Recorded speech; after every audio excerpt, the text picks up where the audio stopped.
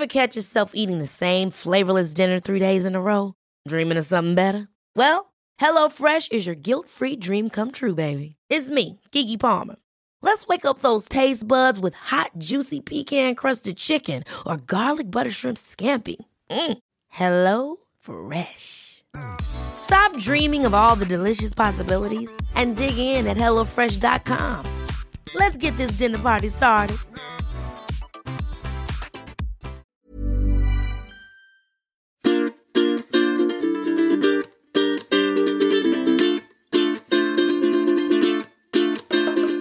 Hello and welcome to another episode of How to Be Sound, the podcast where I, journalist and writer Rosemary McCabe, speak to people who are sounder than me, which gives me a never-ending pool from which to fish. On today's very special, well, every episode is special, but on today's very special episode of How to Be Sound, I'm joined by activist, director, actor, kind of professional slashy now. I'm a professional slasher. Rose McGowan. Rose, thank you so much for taking the time to come on How to Be Sound. Oh, you're so welcome. And thank you so much for coming to Dublin. And I guess for taking the time to speak about your experiences. I know that's been something so meaningful to so many people, survivors, the family of survivors, friends of survivors, people, I mean everybody, people who love survivors, that counts the entire world. Yeah, we've pretty much just covered the world. Yeah, everything. I know you have paid a high price for that though. Have there been any moments where you've thought it hasn't been worth it? Of course, I've had those moments, too late now. It's definitely, there's been times when I've wondered, oh, why did I do this? But that was the path I chose, so you kind of have to stick to it, Have there been any moments, I mean, if we're using the analogy of a path, have there been any moments where you've seen another route where you've gone, you know what, I can go and do this now. I can stop this and I can take a break. Or what is it that spurs you on to keep going then? It's really just that I feel like I can be very effective in shining a light on something that most people prefer to stay hidden in the dark, But I will be taking a break and going into just back to my art very soon. I just have to finish this little run of tour run that I'm doing. And how much do you have left of the tour? I have 2 weeks left, and then in August, I go to Scotland to start my, basically 2.0 career at the Fringe Festival I'm doing, and you can buy tickets now, yay. At the Assembly Room, I'm doing an art show, spoken word show. Oh, amazing. Yeah, August 15th through the 18th. Okay, I will link in the show notes to where people can buy tickets if they're in Scotland or if they want to go to Scotland. I watched your incredible interview with Jameela Jamil, and it struck me as I was watching it that you guys have a lot in common in terms of you both have a message that you're trying to get out there, but at the same time, there are a lot of people waiting for you to slip up, waiting for you to say the one thing that they can use to discredit your entire argument, to go, well, she's saying this, but she's forgotten to say X or Y. Does that in any way, the knowledge that people are waiting for you to fuck up, does that in any way affect what you say? Are you self-editing, or have you managed to kind of override that impulse?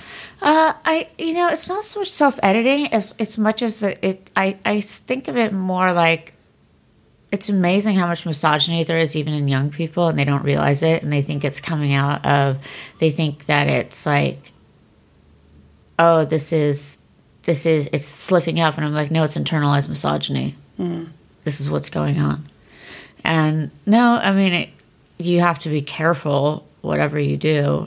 I think it's all about intention, and it surprises me and shocks me when people can't see that. Yeah, there's a really interesting TED Talk by, of all people, a woman who was in the Westboro Baptist Church, the most hated church in America, from that Louis Theroux documentary.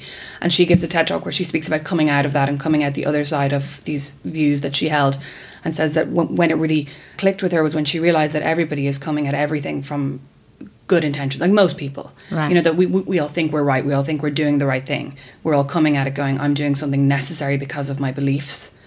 And that felt very true to, her basically was, she was saying that when people argued with her saying, you shouldn't be homophobic, once she realised they were coming at it from a true belief and a truly held love, that she was able to kind of accept that message. You speak a lot as well about, on this particular interview with Jameela, there was a lot of talk of women, and especially kind of older women in Hollywood, being very vocal about not believing you, about I suppose not believing women or about thinking that women were making too much of a fuss. I did my master's thesis on women conspiring against women in mass media. Oh, wow. And for a while, I felt really ashamed of it because I was like, oh, fuck, I'm blaming the wrong people. But actually, your story made me go, actually, that is correct. And that's not to say that it's women's fault. How did that feel to you? Did you expect it? Did you think that women would be on your side? And was that a blow? It wasn't a blow because I'd never had women on my side. I mean, I had female fans and things like that, of course, but I didn't do any of this with anybody on my side. Nobody's been on my side. Jamila's on my side. She's amazing, Jamila, but you have to understand it's been an incredibly isolated and lonely road. Very few women on the side of survivors, which is weird considering they're most likely survivors too. Yeah. What's it? I mean, the official statistics are 1 in 4, but... Please. Yeah. I don't know who those unicorns are. I know. Do you think that it was the fact that you spoke out that meant that people weren't on your side? Or was there something about you before that, like, you know, were you too much? Were you too out there? And I don't mean that as a criticism, but when you look back now, do you think that if you had been more of a quote-unquote good girl, your message would have been better accepted? Or was it the message to people? Well, my message would have been better accepted if I wore knee-length skirts and low kitten heels and didn't look weird and didn't, like, act strangely and didn't, you know, wasn't a unique being. Well, if you weren't human, yeah. If I wasn't human. But if I was someone who, like, posed on the cover of magazines with, like, knee-length skirts, like, you know, and like, holding roses in my hands, softly smiling to the camera, if that was my shtick, that would have been accepted. But no, I think it's because I came out of left field and people don't know me. You know, they have a perceived image, but they don't know me. When you look back now on some of the, I know you mentioned magazine covers there, and some of the magazine shoots I saw when you shared on Instagram the other day where you were talking about how the photographer had told you to be more sexy, which I can imagine nothing like less enticing to be sexy than someone saying, be more sexy. You're like, that's really good direction. You're really good at your job. But do you look back now, I mean, what would you say to yourself, or what... I would tell them to fuck off. But what can we put in place for younger women coming up now who feel like they have to do that? Right. Right in place when someone says, like, be more sexy or something like that for a camera, for a photo shoot, you know, I'm actually just going to be me. And they have to know that it's okay to be them. And that supersedes somebody's desire to turn you into a caricature. But it happens so quickly. That's the whole thing, is like you're under all this pressure. There's all these people watching and you're trying to get the shot. So it comes with all this stuff. So we need to start like building that up before they ever get to that situation. I think it starts really young with telling like you don't have to be anything you don't want to be, including sexy, including in a moment of somebody directing you. That's the whole thing, is that when you're young, and certainly I was young in that photo, and that's all you see in the media, you're like, oh, I've joined the ranks now, this is what I'm supposed to do. But you realize now that this is a very different day and you don't have to do that. Yeah. It feels to me almost like kind of tracking back to the moments where we start teaching kids about consent, to the extent that you don't kiss your uncle if you don't want to. Right. You don't have to hug your granny. Right, exactly. You know, that then leads on to, no, I don't want to be sexy for your camera. Right. But we need to start small. It starts very young, and with not teaching conformity. You know, it's not just consent, it's conformity. Do you think that as a society we are obviously kind of inclined to look for the same? We are inclined to find groups that we feel that we fit into. Do you think that's innate, or is that something that's in our culture that we can change? I think it can be changed, but it takes unwiring. It's not just like, I'm going to do this. It takes analysis and pulling out the threads of like what's been implanted in your brain is organic to you and what's been implanted by other people. Pull out the threads that are not organic to you. You know, and that's for the parent. And then they can pass that on. But they have to like not just be like, I'm going to teach consent and what that means and what that looks like, but also like the whys, the where does it go to, but the bigger, not just with people attack it. I think like a small, like we're going to talk about consent, but it's a much broader thing. It's like we're going to talk about societal harm and industrialized thought. And I think industrialized thought is the enemy. One of the really interesting phrases that you talked about in the Jamila Jamil interview, which obviously this is basically just a reaction podcast to that interview now, you talked about industrialised gaslighting. Yeah.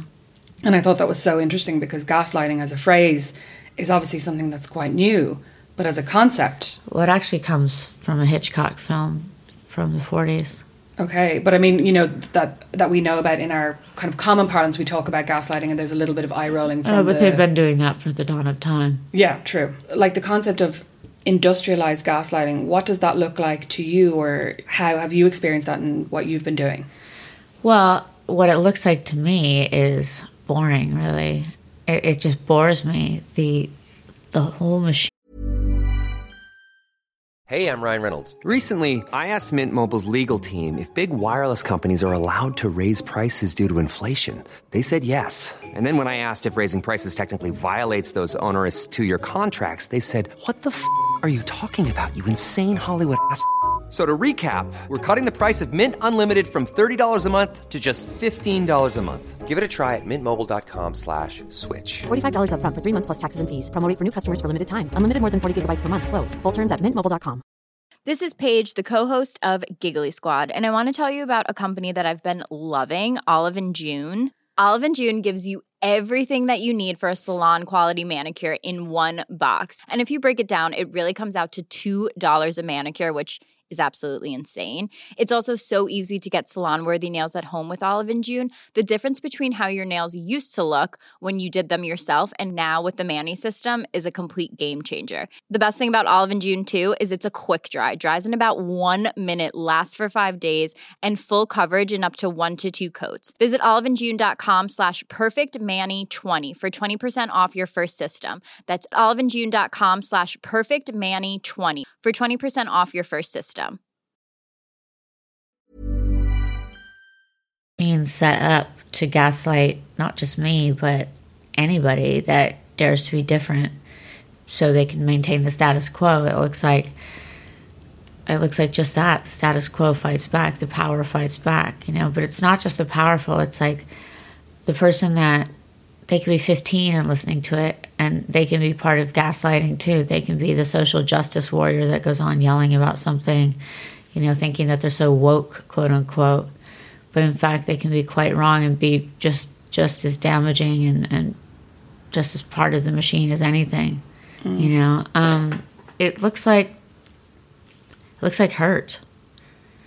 It looks like hurt people causing hurt without realizing it, you know. And the way I grew up, which was really unusual for the first 10 years of my life with no mirrors, it gave me a reprieve. And most people, I think, get homogenized and conformed into society by around age 5.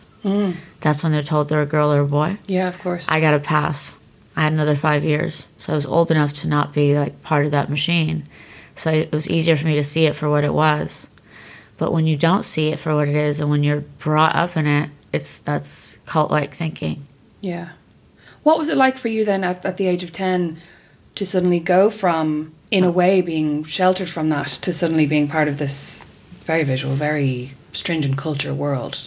Yeah, I thought I landed in hell. I thought, oh my God, these people are awful, and these people are everybody. Do you still think that? Yes.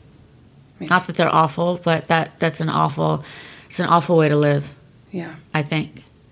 You know, and it's not like I'm so great or anything, but instead of being like, you're so weird, it might behoove people to want to be more free. Because I was not formed like they were. I don't have that same brain in that way. And there is a really big distinction between the few people that I've met who grew up like me. There's this inherent difference. I mean, we're all human. We all have the same motivations, generally speaking, all that kind of stuff. But in terms of that specific thing of getting a pass on what you're supposed to be as a female or as a male or whatever it is, the people that I know that grew up how I grew up have a very different kind of brain. It works differently. Yeah, it's really interesting because, I mean, obviously they say, don't they, that the kind of formative years are kind of 4 to 7, 8. I mean, probably before then, but my therapist basically spends the whole time trying to get me to find things that happened when I was 7. It's like, when's the first time you noticed that? Was it around, you know? So for you, if that time was spent in a way protected or in this kind of bubble from this world of you are a girl, you have to do this, you should look like this, you should behave like this. Obviously you were formed in a very different kind of chasm. Yeah.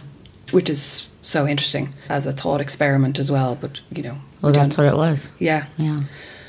You spent very many years being kind of a paparazzi darling for a variety of reasons, because of Charmed, because of your relationships, because of your fashion choices, and now you are not just because of me, because that was their job. Yeah, they hunted of course. Famous people. I wasn't out there looking for it; it was them.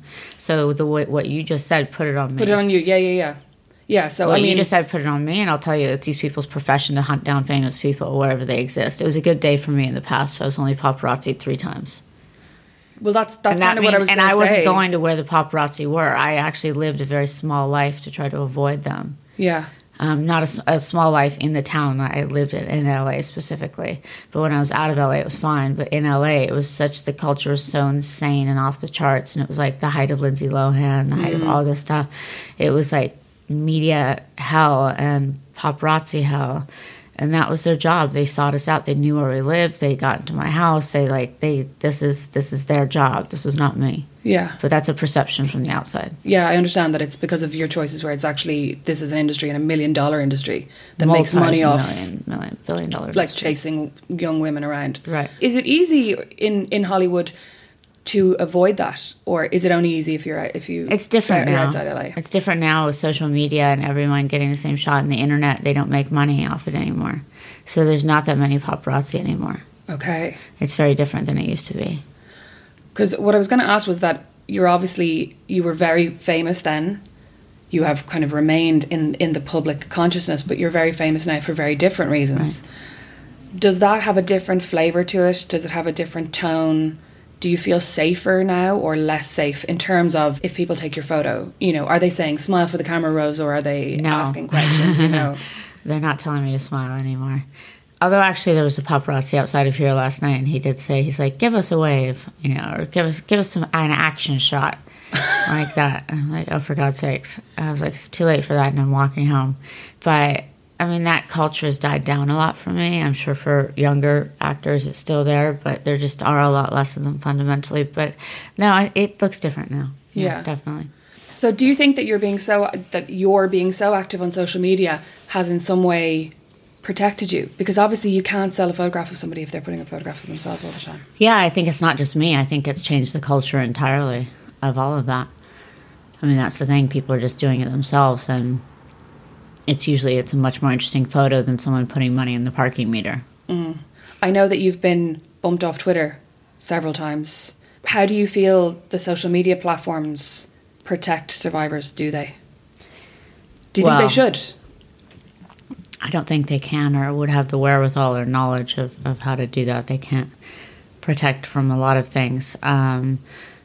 About survivors, I don't know. I don't think protection is the right word. With social media, I think it's more of a tool. Mm. I just don't read the comments on Twitter. On Instagram, yeah, I go in and I engage and stuff like that. But on Twitter and things like that, it's just a cesspool. Yeah, Twitter has turned into a trash fire. It's just awful. I wonder sometimes if Instagram will go the same way, or what the difference is between. I think it's because there's more anonymity on Twitter in a way that you click into someone's Instagram and you can see their lives, whereas you can't really with Twitter. I talk a lot with people about how women are only allowed to talk about something if they have an experience to back it up. So men can have an opinion on anything. Women have to have, where's the experience behind that? And that's a really good point. Yeah, and no better has this been borne out than in your story, where you talk about Me Too and you had to talk about this very difficult and traumatic experience that happened to you in order to have your message legitimised. But I wonder, is that something that will change ever? Or do you think women will always have to mind their own experiences to be believed? Oh, that's a really good question. I hope they won't, and I hope I won't. I mean, I've started just saying I'm not going to talk about that anymore and talk about other things. But it's the same. That's a really interesting idea. I'm going to have to roll that one around for a while, Rosemary. I think it's true. I mean, I think it's true in a lot of ways. Like, I talk about it a lot. I used to write about fashion. And whenever I wrote about fashion, I would get all these comments going like, what do you know about fashion? Look at the state of you. Like, look at what you're wearing. You look terrible. and I'd be looking across the newsroom at the sports guys, Right. loads of whom never played rugby, never played soccer, and nobody ever said to them, what do you know about soccer? Do you know what I mean? These guys like sitting there You're eating so their right. sandwiches, and nobody was going, well, you're not a professional soccer player. Whereas they expected me to be a model and to be Kay Moss and to be Alexa Chung. Oh, that's you know so what I mean? perfect. That's such a really good point. Salient. Yeah, it's really fascinating to me. Lastly, I just wanted to ask, what does your career look like now? Because you've opened up Pandora's box, can't stuff it all back in. Arguably, if you decided I'm going to be quote unquote just an actor now, that would be a very difficult thing to do. Yes. So what are you doing next? I have an album coming out that I've been working on for 3 years that is premiering at the Fringe. That's what it is. Oh, sorry, spoken word. Spoken word Yes. and music. I don't know. I'm winging it. I'm fully prepared to wing it. We're going to see how it goes. Well, I hope that it goes very well. And Thank you. I did genuinely mean thank you so much for mining your experience, which you shouldn't have had to do. But you did it, and you did it so bravely. And it's been so important and so worthwhile to a lot of people, myself included. Thank you so much for that and for taking the time today. You're so very welcome. Thank you, Rosemary. Thanks. Thank you so much for listening to this and every episode of How to Be Sound. Please do subscribe wherever you're listening to this and take a second to rate and review on iTunes. It really helps other people to find the podcast and might give me a little boost in the charts, which you know I'm all about. This podcast is produced by Liam Geraghty. His own podcast, Meet Your Maker, is a podcast about the people who make the things we love. And inexplicably, an episode about people who make Garda simulation role-play games. It's actually amazing. So you should listen to that. You can check it out at meetyourmaker.ie. Thank you all so much for listening. If you like my work and you'd like to read more of my writing, you can do that at patreon.com/Rosemary McCabe with an A in my Mac. I put up a lot of personal writing, some features, extra bonus content from the podcast and more, including a special exclusive Patreon-only book club that you can join. We discuss a book, we get together around every 6 weeks, I pay for pizza, and we all chat about it, and the current book is very smutty. So if that's what you're into, check that out at patreon.com/Rosemary McCabe. Thanks again so much for listening to How to Be Sound and for supporting me, and I will catch you next time. Planning for your next trip? Elevate your travel style with Quince. Quince has all the jet-setting essentials you'll want for your next getaway, like European linen, premium luggage options, buttery soft Italian leather bags, and so much more. And is all priced at 50 to 80% less than similar brands.